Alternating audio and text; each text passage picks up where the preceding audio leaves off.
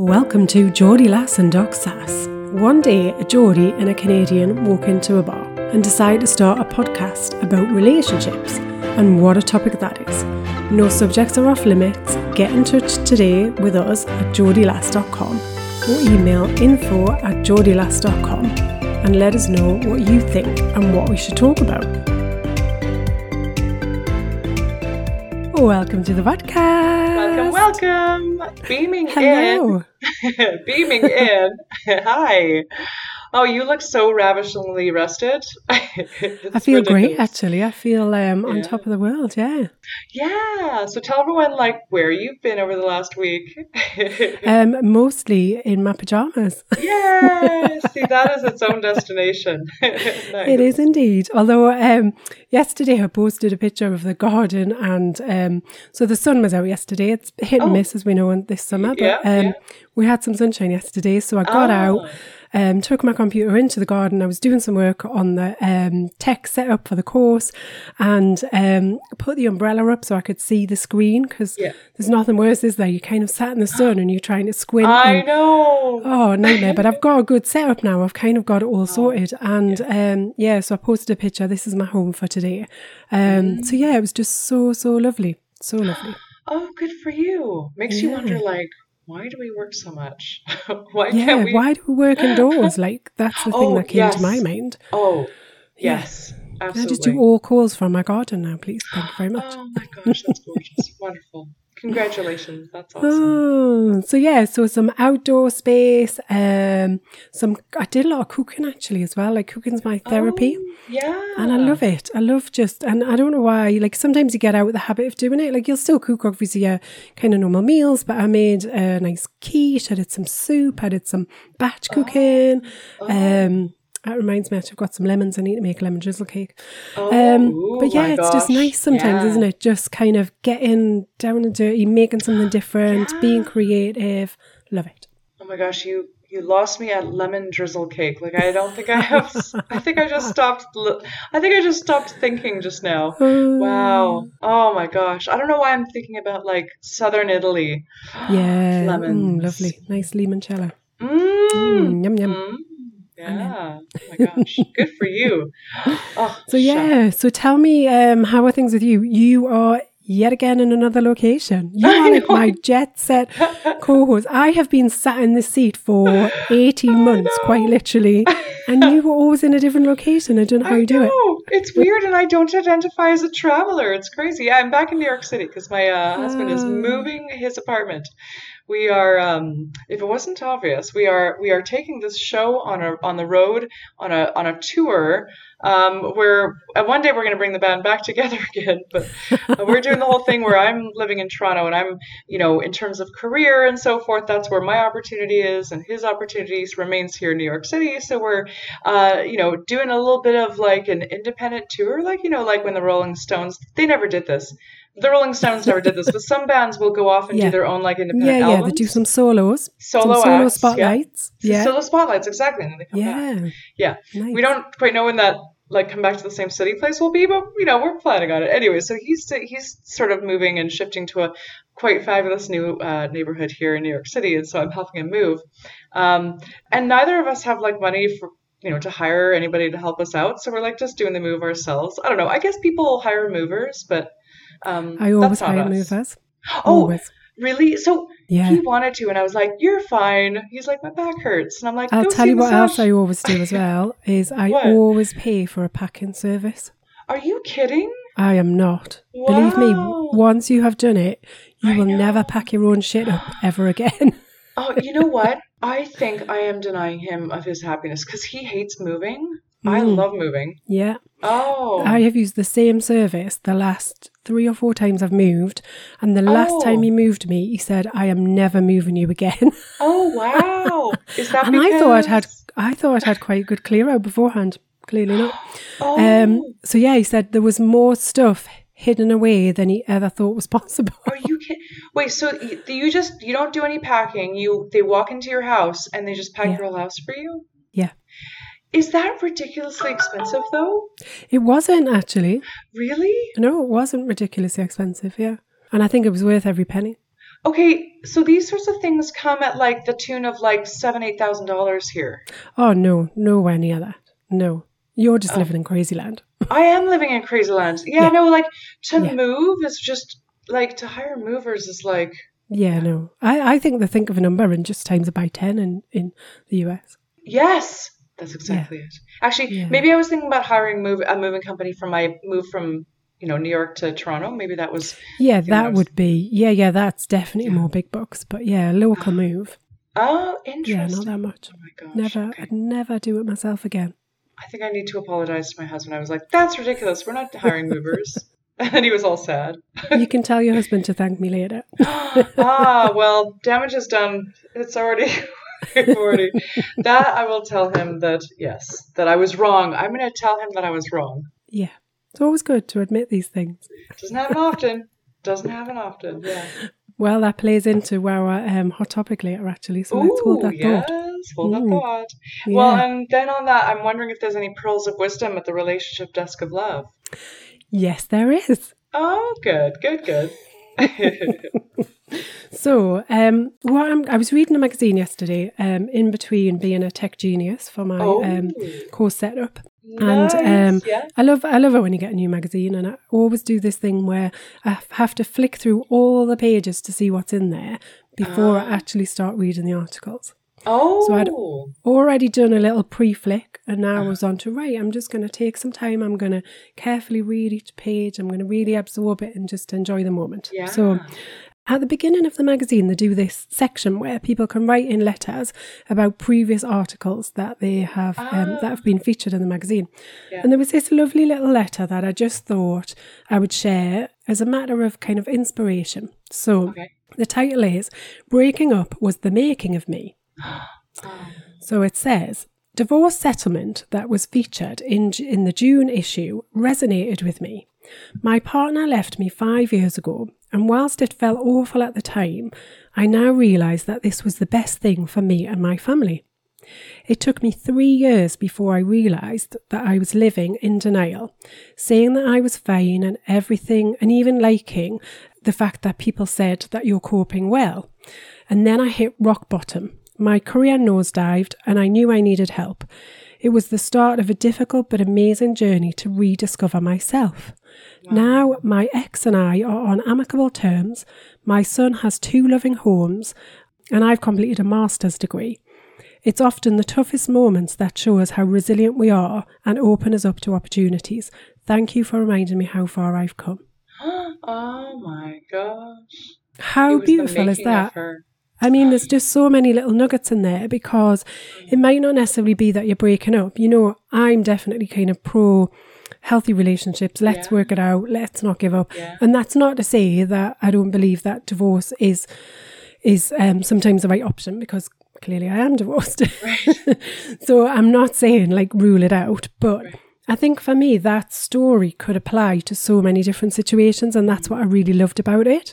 And seeing that moment where you're kind of stuck, that whole I'm in denial for 3 years thing, is so common, which is why I wanted to share it on the podcast. And it might not necessarily be about breaking up. It might be about tackling a challenge in your relationship. It might be about tackling a friendship. It might be about dealing with a relationship with your parents or your family members. It could be about something to do with your career or job change, but that whole thing about being stuck in something and settling and feeling like you're trapped, like you've got no option because you're scared of what's on the other side. Right. And then actually that kind of inspiration there of, I got to the other side and actually it was amazing. And I've done all these other amazing things that I never would have done had I have remained where I was. That for me was just beautiful. Oh my gosh. Yeah, and actually, and what's interesting is there could have been an injection of so much resentment and frustration. And, I think what I often hear, which is, but I didn't want to move. I was fine where everything was.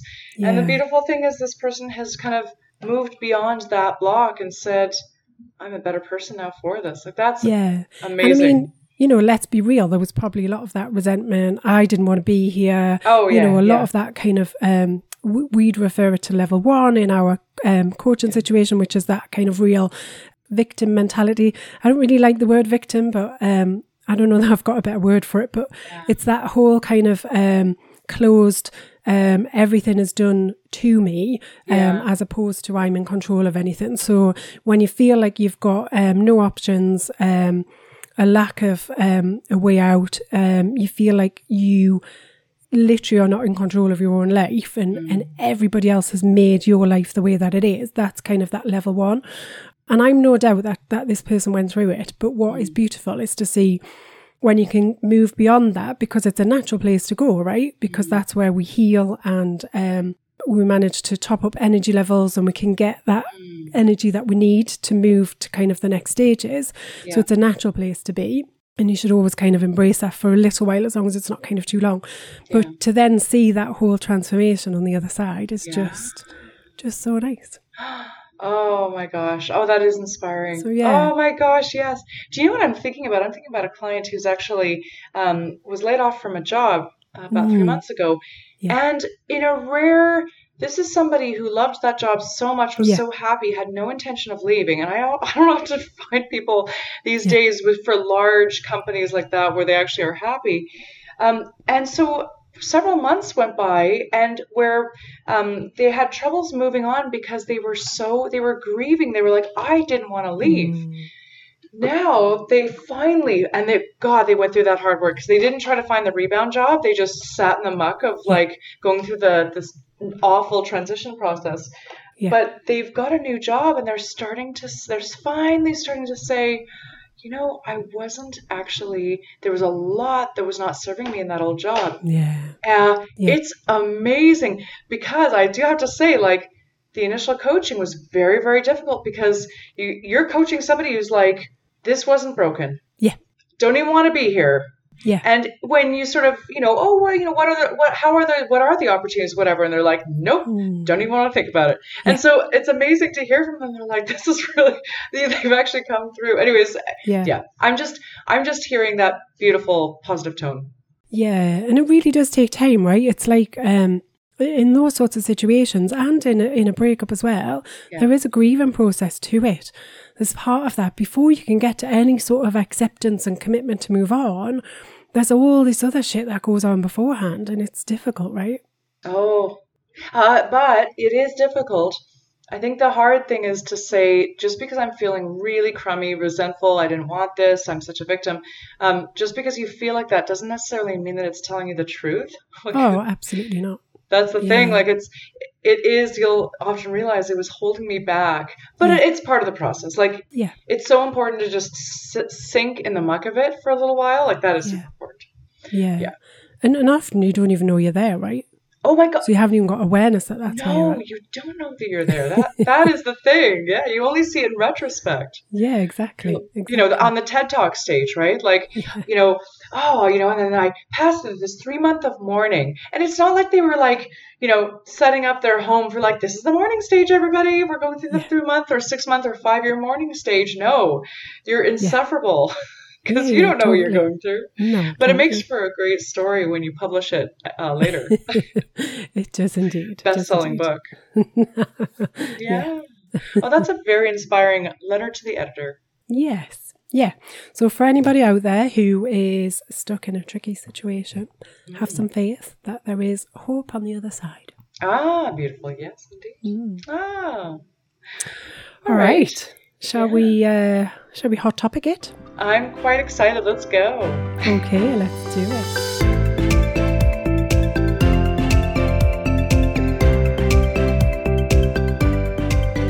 Today's hot topic is, what do successful couples do that others don't?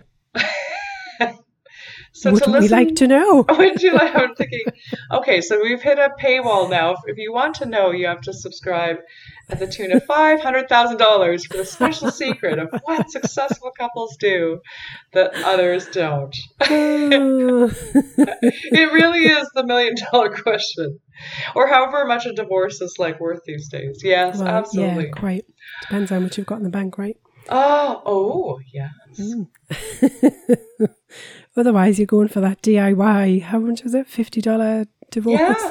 Well, the Washington Heights DIY divorce without kids is no signature is $450 these days. in my old neighborhood. Yeah. So this is like the essence of our, what do successful couples do that others don't?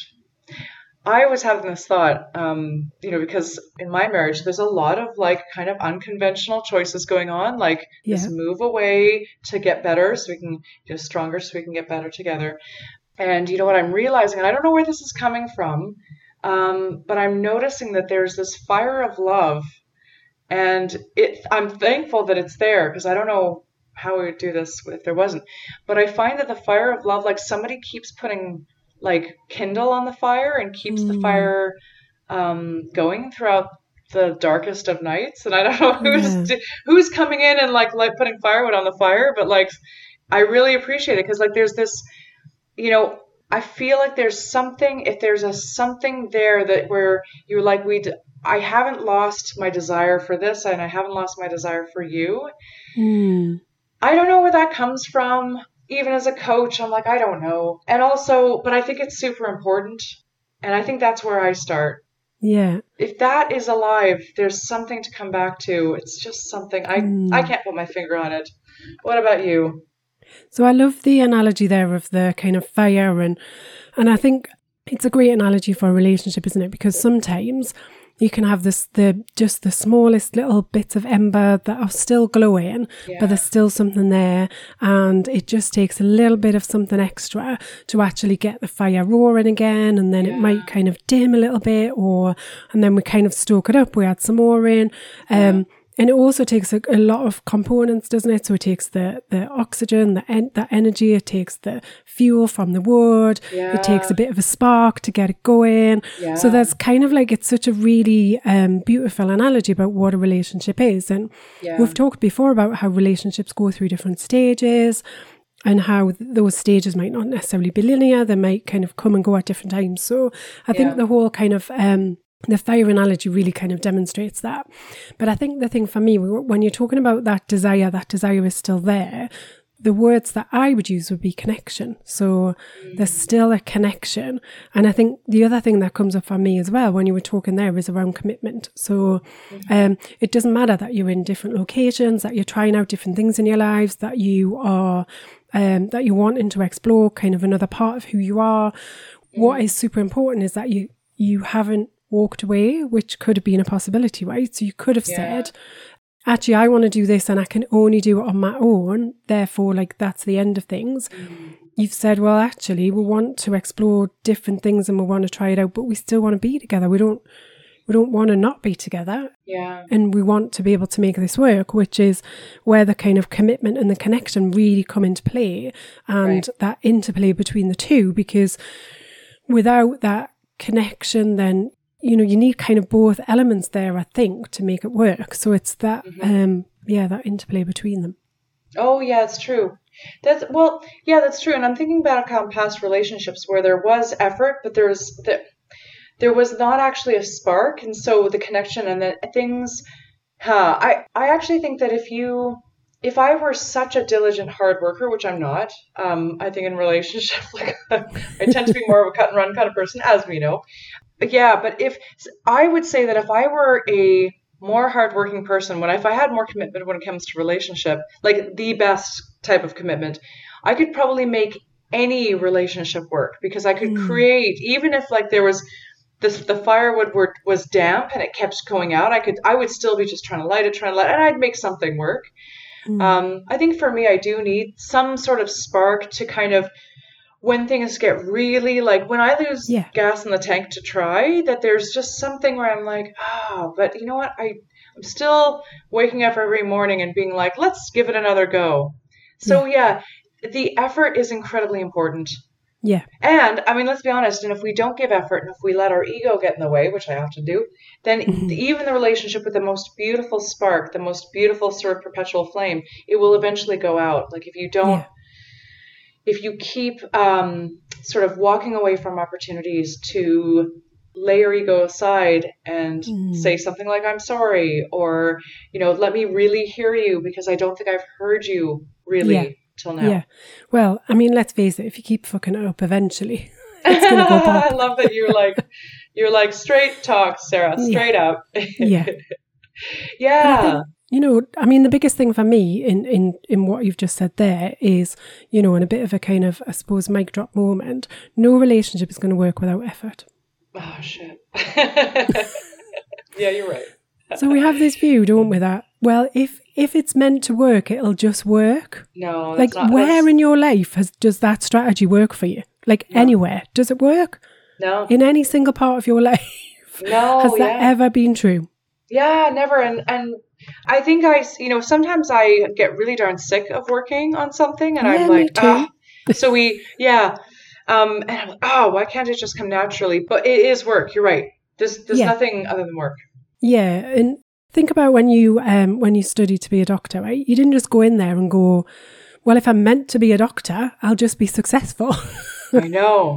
Thankfully for my patients. Yeah, no, I put in like the 12,000 hours or whatever. Yeah.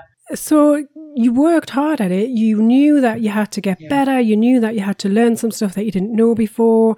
And relationships are no different. We have that connection. We have that spark. We're attracted. We're drawn to somebody. But then, we need to do the work to get the degree at the end of the day, right? So, and it's not saying it's always going to be hard work, because that's, if it is always constantly hard work, then, it's taking a step back and having a look at that. Actually, do I feel like I'm putting in loads of work, but I'm not getting anywhere? Is a different situation to, God, it always feels like we're working at this, but we are actually, we're growing as a couple, we're moving forward, we feel better than we did 2 or 3 years ago, or whatever the timescale, 6 months ago, whatever it is. Yeah. You can see that progression, you can see something, you can see some payoff for your hard work. So, you pass the degree, you get the job that you want, you start to get that relationship that you want. On the work front, if it's continuous work and you're not getting anywhere, that's a different story. If you're working hard and you're putting the effort in and you can see the fruits of your labour, then you're on the right path. Oh, yeah, I think that's, yeah. Yeah, I think that's nice, because I don't like ever being told to do something blind and just to sort of be the last idiot in the room to find out that this was a complete, waste of... So I like, put a little bit of labor in. And if you start to notice that your partner is changing and they're seeing fruits, you're like, okay, that motivates me to put a little bit more work in. But yeah. And I get what you're saying, right? Nobody wants to be the last fool standing. And I think that's often a fear that holds us back, because... Yeah. And it stops us from being vulnerable. It stops us from connecting, because we will, and we've been burnt before in the past, right? Like, who hasn't? True. Yeah. Where you're like, oh, okay, that relationship wasn't what I thought it was going to be. That person didn't really like me as much as I thought they did.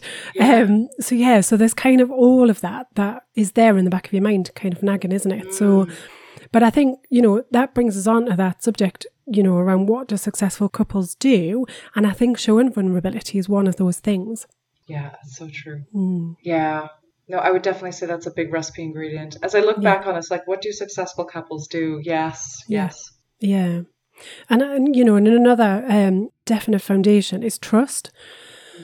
So you think, unless you can fully trust the person that you're with, and that's part of vulnerability, right? So when we trust somebody, we can be vulnerable with them. Otherwise, we'd find it very difficult to be able to display that level of vulnerability that's needed to open up to each other and really show our true selves. Yeah, very true. Oh, and that's terrifying. That's terrifying. It is terrifying, but it can also be truly liberating when you actually do it. And you realise that actually I haven't self-combusted and the world hasn't ended. Yeah. Oh. We're all still standing and we still like each other. Yes, absolutely. The other thing I would say about vulnerability is often we don't think that other people see some of the things in us that we think are buried deep. And the reality is a lot of those things aren't. They're showing themselves in little snippets. So sometimes we might share something that we think is like deepest, darkest, buried secret that we've never told anybody. And then you tell your partner and they go, well, yeah, I kind of knew that already. They'd observed it in your behaviour and the way that you were. And you're like, what? I thought this was like a state secret that nobody would ever find out. Yeah. I thought I was sharing something that was deep and personal. I know. And then it's like, oh my God, what else can you see? And then you realize, we're just open books, many of us. Yeah. Nice. Okay. Well, that sounds like that was well on the way to the $1 million answer. So, yeah. So I think there are a couple of other things I think that really play out as well is around, I mean, we talk about this all the time on the podcast, so let's mention it again. So the communication. Keyword, yeah. So I think being able to kind of discuss some of the challenges, being able to have healthy levels of communication, being able to recover from conflict in a healthy way. So I think some of those things, other stuff I would say are around really celebrating the differences that you have. So that whole, going back to your kind of situation around actually we want to be kind of independent, but we still want to be together. It is about being able to celebrate that and support each other in that and not feel like you need to have somebody kind of right by your side in order for it to work. Like there's no one who should say how your relationship should be apart from the two of you, right? So everybody else who's got an opinion or thinks it should be a certain way or, somehow miraculously thinks that they know best for you. They don't, because nobody's with you 24/7 and they don't know what's important to you. They don't know where your values and beliefs lie. But between the two of you, then they're things that you should be fully aware of, and you're able to embrace those and really celebrate the fact that your relationship is strong enough to handle all of that. Yeah. Oh my gosh. To have the that sense of we've got this, that our relationship is strong enough to handle, that is one of the scariest pressure tests of a relationship. Yeah. But it's that unconditional belief, isn't it? Like, I believe beyond a shadow of doubt that we're going to be okay. Well, I think I would like to give sort of an alternative to the people who are a little bit more, the scared flyers. I wouldn't say that I have that confidence, but I would say that what is the thing that could help to sort of bolster the less confident people? The people who need like something to hinge on that isn't total confidence, but it's as much as they need. I think maybe that's it. Like, I think that we have what it takes to take the next step. Like, I think if I look at us, here's the thing, hey, guess what? We're actually flying right now. Yeah. The kid who starts cycling and they start to push off, and all of a sudden they're riding their bike, and then they get momentum. Yes. Yeah. But then they realize they're riding their bike, and they freak out, and then they fall off the bike because they stopped pedaling. Yeah. So I think that's the thing is like, for the the worried of us to look around and be like, we're flying right now. Like, so just keep doing that flying. Yeah, I think, if you're going to rein it in a bit, it is about saying, actually, I believe that we can make it through this stage. Because every relationship, as we kind of started talking about, goes through multiple different stages. And I believe at the minute, the fires are burning, and I believe we can maintain that. I know that the fire will dim at some point, and, I believe that we'll get through that too. Yeah. So it's maybe just believing in those next two stages. Yeah, I think I'm a person who, like, on a hike has to think about every individual mountain or every individual summit, and I can't think of Mount Everest right off the bat. I have to think about, like, okay, the steps to get there. Yes. Oh, I tell you what, you just lost me there, because I'm the person that would never even go on the hike. Oh. But that's awesome. I'm sure there are many listeners out there that can resonate with that. Yeah. Absolutely. I'm like, what mountain? What are we talking about? This whole hiking vertical ascent. The world's flat, right? Yeah, it is flat. It is. Why go up and down if it's flat? Yes, absolutely. Yeah. The Romans had the right answer. They just built straight roads. Yeah. Oh my gosh, that's hilarious. That's hilarious. Yes, absolutely. All right. So is there anything we've missed? Have we missed anything in the hot topic? Successful couples? Well, I think we could go on forever. Oh, well, we could go on forever, but there's one thing I just thought of there actually is, I think one important element is fun. Oh, it so sure they know as how hell to have is. fun together. God, it sure as hell is, yeah. Yeah. I'd go so far as to say is like, especially if fun united you, if you found yourself having a lot of fun initially, and if you find you're not having fun anymore, then it's time for a spring clean, because it means that you've let too much heaviness and debris in that's preventing you from having the fun and connecting like you used to. Yes. Yeah. That doesn't go to sleep. It's not like you're no longer fun people. Yeah. It's that life can get kind of hard, dreary, and heavy. Yeah, absolutely. And fun comes in different shapes and sizes as well, right? So when we say fun might be actually we're always having a giggle together. We're always doing, I don't know, kind of certain activities. We're always super cuddly and connected. That could come in different shapes. But other people, for them, the fun might be, it's fun when we sit down and eat a meal together, or it's fun when we take a walk. Everybody's got their own level of fun. So when I say fun, it's about that shared connection, that shared experience, that, there's a lighter side to the relationship. Right, yes.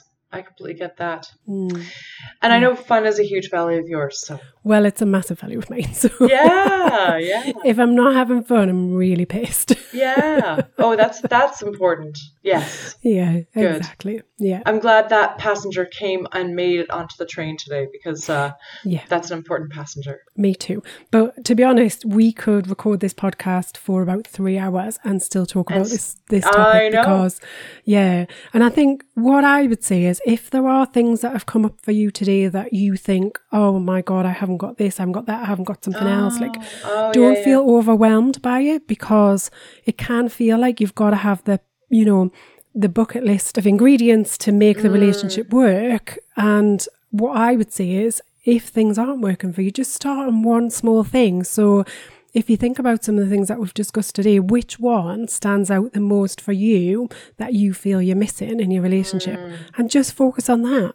Oh my gosh, yes. And then the rest you can just pop across to the neighbors and be like, do you have this thing? Do you have that thing? Could I borrow your flour, sugar, salt? Yes. You don't have to get everything at the store right away. You can kind of just build it up as they, Yeah, you can one have ingredient multiple trips whenever you're ready. Yeah. Nice, yes. Okay. All right, I could literally talk about this topic all day, so I shall save the listeners and move us on to a question. Sounds good. Yeah. Okay.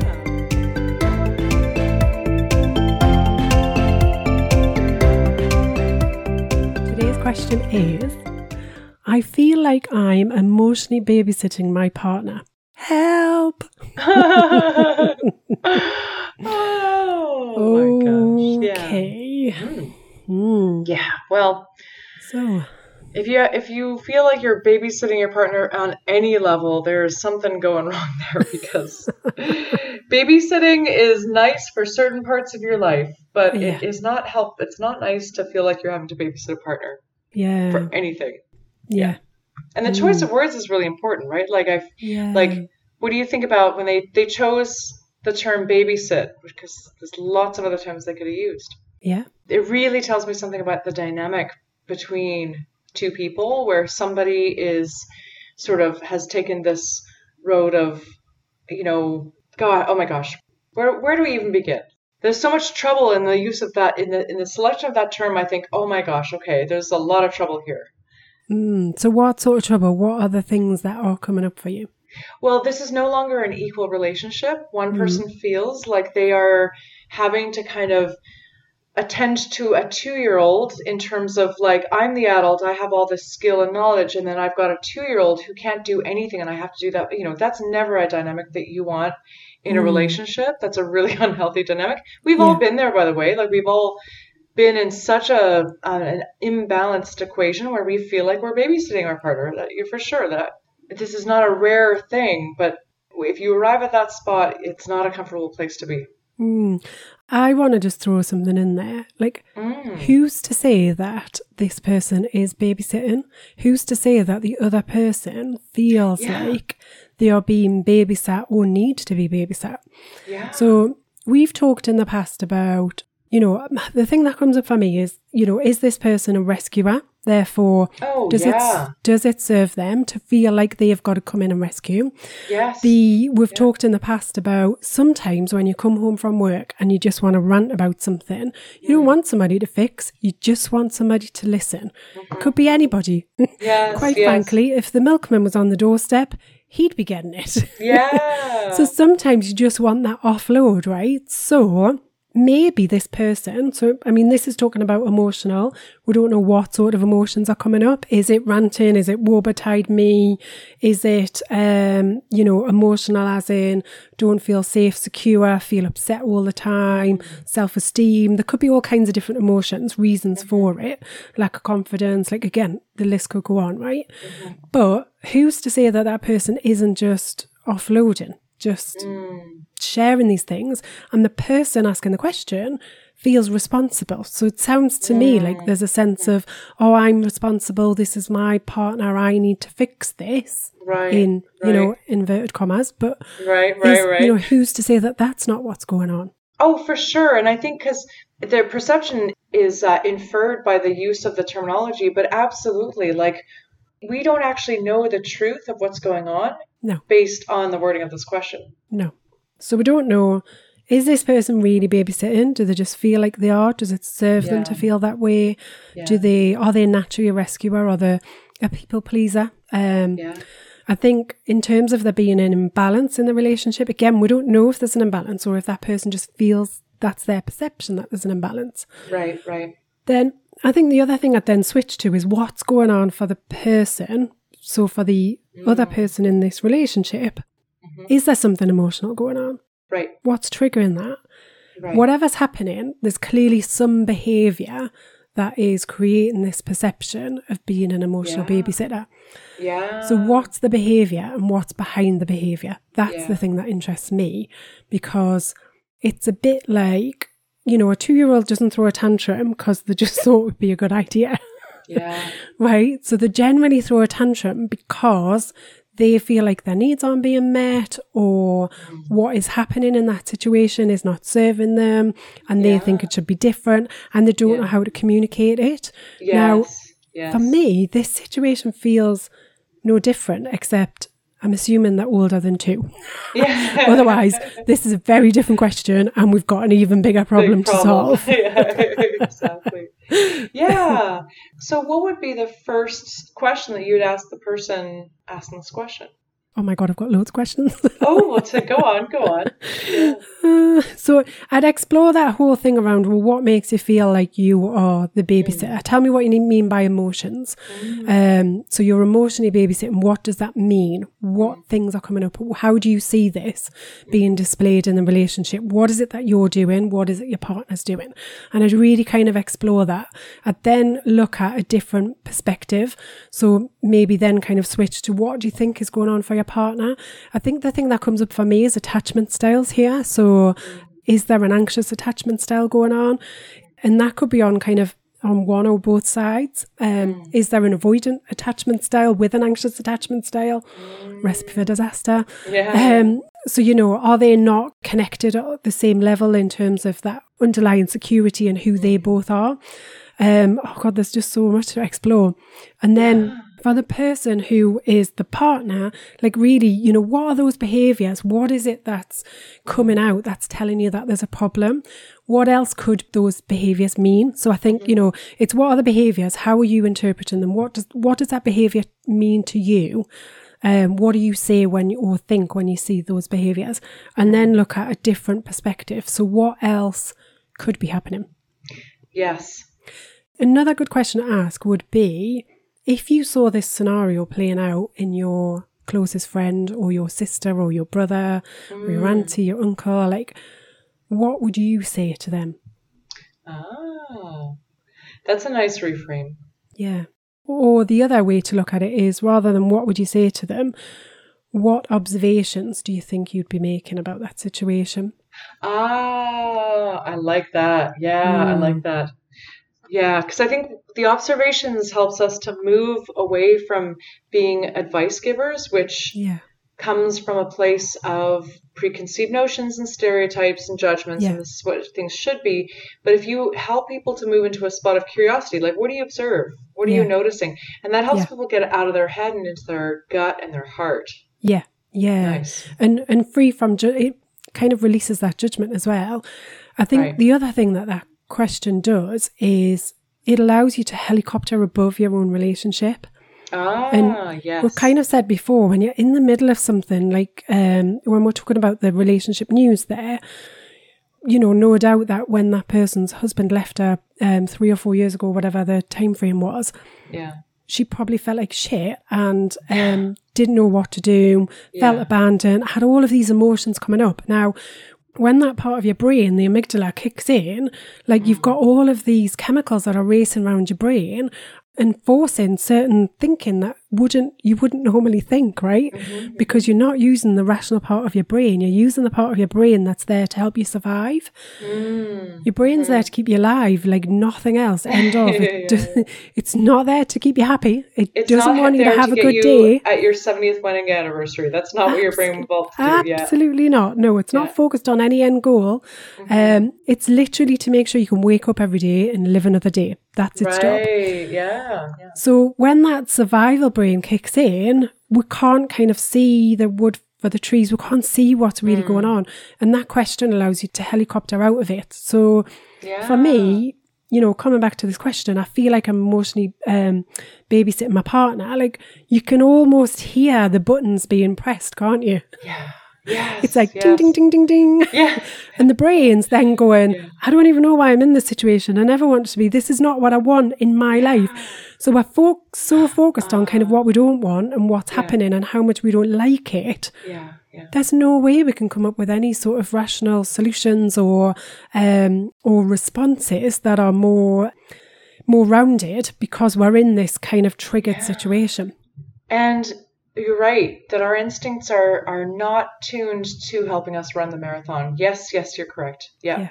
I think the biggest thing is recognizing that some of your instincts some of them can actually be wrong. Some of them can actually be trying to sort of save you in the moment of something that's uncomfortable and preventing you from being able to just sort of withstand a healthy challenge, a healthy conflict, so that you can actually see through to the long game.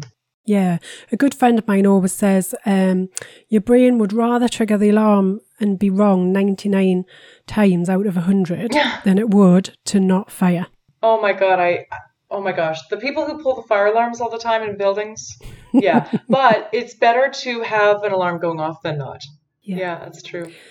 I think the trick is to make sense of the alarm, and we're not great at that. Let's face it. No. Oh my gosh, no. And do you know what? It's no wonder we're not great at it. Actually, the brain isn't designed to be good at that. It's designed at trying to keep us alive under any circumstances. Yeah, it's true. So it's no wonder that we can't do it very well. It takes practice. It takes hard work, effort. Really, it takes intentionality. Yeah, that's true.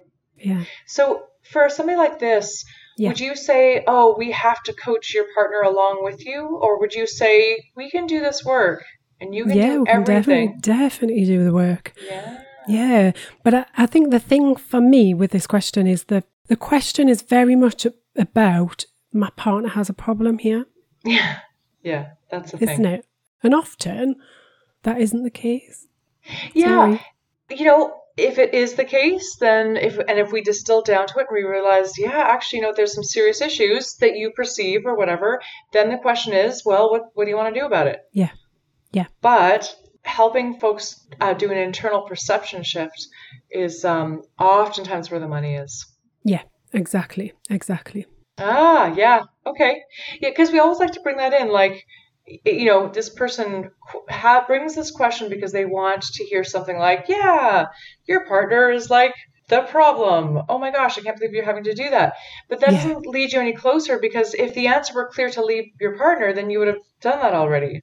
Yeah, I think that whole thing around, oh yeah, your partner sucks, like, poor you having to put up with this. Yeah, all we're doing in that situation is stroking the ego. And when the ego is out to play, we can't see very much of what's around us because the ego is so big. That's all that we can think about. So we need to try and pop the ego aside, remove judgment from the situation, and really get down to what exactly is going on. And I don't feel like in this situation the person really knows what's going on. I think there's a very kind of surface level of, this isn't a great place, I'm not comfortable, this isn't where I want to be, this isn't how I thought my life would be. And that's so true. Oh my gosh, that's so true. Yes. My thoughts are, again, sort of the illusion of thinking that your partner is the problem, that they have something to fix. It can be really hard to see our role in it. Yeah. And I experience this all the time where I'm like, why don't I just wave a magic wand and my partner will be different. They'll be a different person. They'll look at things differently. They'll feel things differently. And then that will suit me a lot better. And guess what? There's nobody out there who is going to be like the perfect, No. So, whatever you're perceiving by asking this question, whatever your sort of story is about the situation, unlike what you'll hear from most other people. And that's what Otherwise, if you had taken everybody else's advice, you would have left the relationship, but you're still there. So why are you still in the relationship? Yeah. Now, is it something where you don't feel like you can leave it? And that's one sort of line of coaching. Or is it that you feel like there is something there? Yeah. And perhaps there's a part of you that realizes, I don't see the whole truth here. Yeah. It's that comes back to that spark, doesn't it? So have you still got that spark? Is that still there? And in which case, you're not ready to give up. I think the thing that comes up for me there when you're talking, and it actually reminds me of something that's been coming up quite frequently with clients at the minute, is around responsibility and joint responsibility. And it's about not shifting that responsibility to somebody else. It's like, well, what's your responsibility in this situation? So that's another question I would ask. Yeah. Yeah, this is all good stuff. Man, these were 2 good ones this week. Yeah, they are, aren't they? Good ones. Yeah. And it's amazing, isn't it? Once you kind of scratch that surface. Yeah, so true. We're in moving zone right now. So you know how like you think, oh, that cupboard will be easy. Like, I got it. Like, it's moving day. I'll just figure that out on the moving day. And then you open the cupboard. You're like, holy shit, there's way more stuff in here than I thought. Yeah. This is a total mess. Yeah. And I had no idea that just so much shit was crammed in here. So it is kind of like opening up a closet that has unexpected contents. You're like, oh my God, I do have to sort through this. Yeah. Yeah, exactly. Yeah. Well, hopefully that... I think we've had a juicy episode today. There's a lot in there to unpack, process, think about, but hopefully it adds a little something and you can take a little something away from the podcast today. That's right. Just one little something at a time. Yeah. One bite at a time. One ingredient. Yeah. Oh, thanks, Sarah. Yeah. All right. Well, good luck with Move Day. Thank you. I hope it goes well. Keep me posted. Lots of coffee will be required, yeah. Yes. Get a good night's sleep the night before. Oh, thanks, Mom. That's my recommendation. Oh, it's so good. Mom mode. I know, I always make Anna kind of message me if she's travelling anywhere. I do, yeah. Message and tell me that you got Let me know that you got there. I know, it's awesome. Oh, we all need somebody to look out for us. We all need moms, yes. Yeah, we all need a helping hand. Oh, nice. Oh, well, good luck. Remember to pack the tea and coffee and cups and milk in a box that you know exactly where it is and it goes in last on the truck. Oh, that's so lovely. It's so funny you say that. I'm like, well, they're currently packed in and amongst the underwear and socks. So the good thing is underwear and socks are also essential. So they are, yeah. The teacups. And I love that you say that too, because we have a lot of tea in our household. So it is pretty essential. Yeah. I've got a funny story about tea. So do you ever, I was thinking about this last night, do you ever make a cup of herbal tea, forget what flavour you took out the cupboard, and then you go to drink it and you get a surprise? Oh, that's awesome. I haven't, because I'm more of like if I'm going to drink tea, it's sort of like a kind of like a loose leaf sort of orange pico or something like that. But what is the worst tea mix-up that you've had? Well, it wasn't like a worst tea mix-up, but it was just a bit of a surprise last night. So normally I'm a big peppermint tea drinker. So if I'm going to have herbal tea, that would be my go-to tea. Yeah. But I thought I'd mix it up last night. I thought I'd have a spiced apple. And you know when you first make a cup of herbal tea, it's too hot to drink, isn't it? So I popped it on the side there, and I was watching something. I went old school last night. I haven't done this for a long time. I watched TV in real time. Ooh. And just randomly watched things that were on TV. Wow. Oh my God. That's kind of commercials? What? That was the thing that annoyed me, actually. So the first couple of programs that I watched, I caught the end of a program, and then I kind of naturally just rolled into the next program. We're on a non-commercial channel. So that was great. And then I switched over and stumbled across something else that I started watching that did have commercials. So I was a little bit like, oh. But anyway, I got up to make this tea in the commercial break. And then I popped it on the side, just carried on watching the programme, didn't really think about it, then took a taste of the tea, and I was genuinely surprised. I was like, what is that? For a moment, it took my brain to kind of click into gear and go, Sarah, you made spiced apple, not peppermint. Oh my gosh. Oh, that's funny. Oh, that is a beautiful creature of habit moment. So it's that interesting thing where you expect a taste and it tastes different, and your brain kind of really kind of panics for a minute and goes, what on earth is going on? This is not right. Spoken like a true tea drinker. That is lovely. Yes. I would actually think of like if I accidentally put some salt in my coffee as opposed to sugar. Well, you get the same reaction, right? You'd be like, what the fuck? Whoa, this isn't right. And actually, it's not right. It's not right. In my case, it was all good. It was spiced apple. Everything was fine. And you were spiced apple and you're like, this is okay. I can do this. I was like, I can do this. Oh, that's awesome. Yeah. Well, to everyone out there, I hope that whatever tea escapades or tea mix-ups that they have this week, that it is a pleasant alternative. Yes, indeed. Yes. All right. So, till next week. Till next week.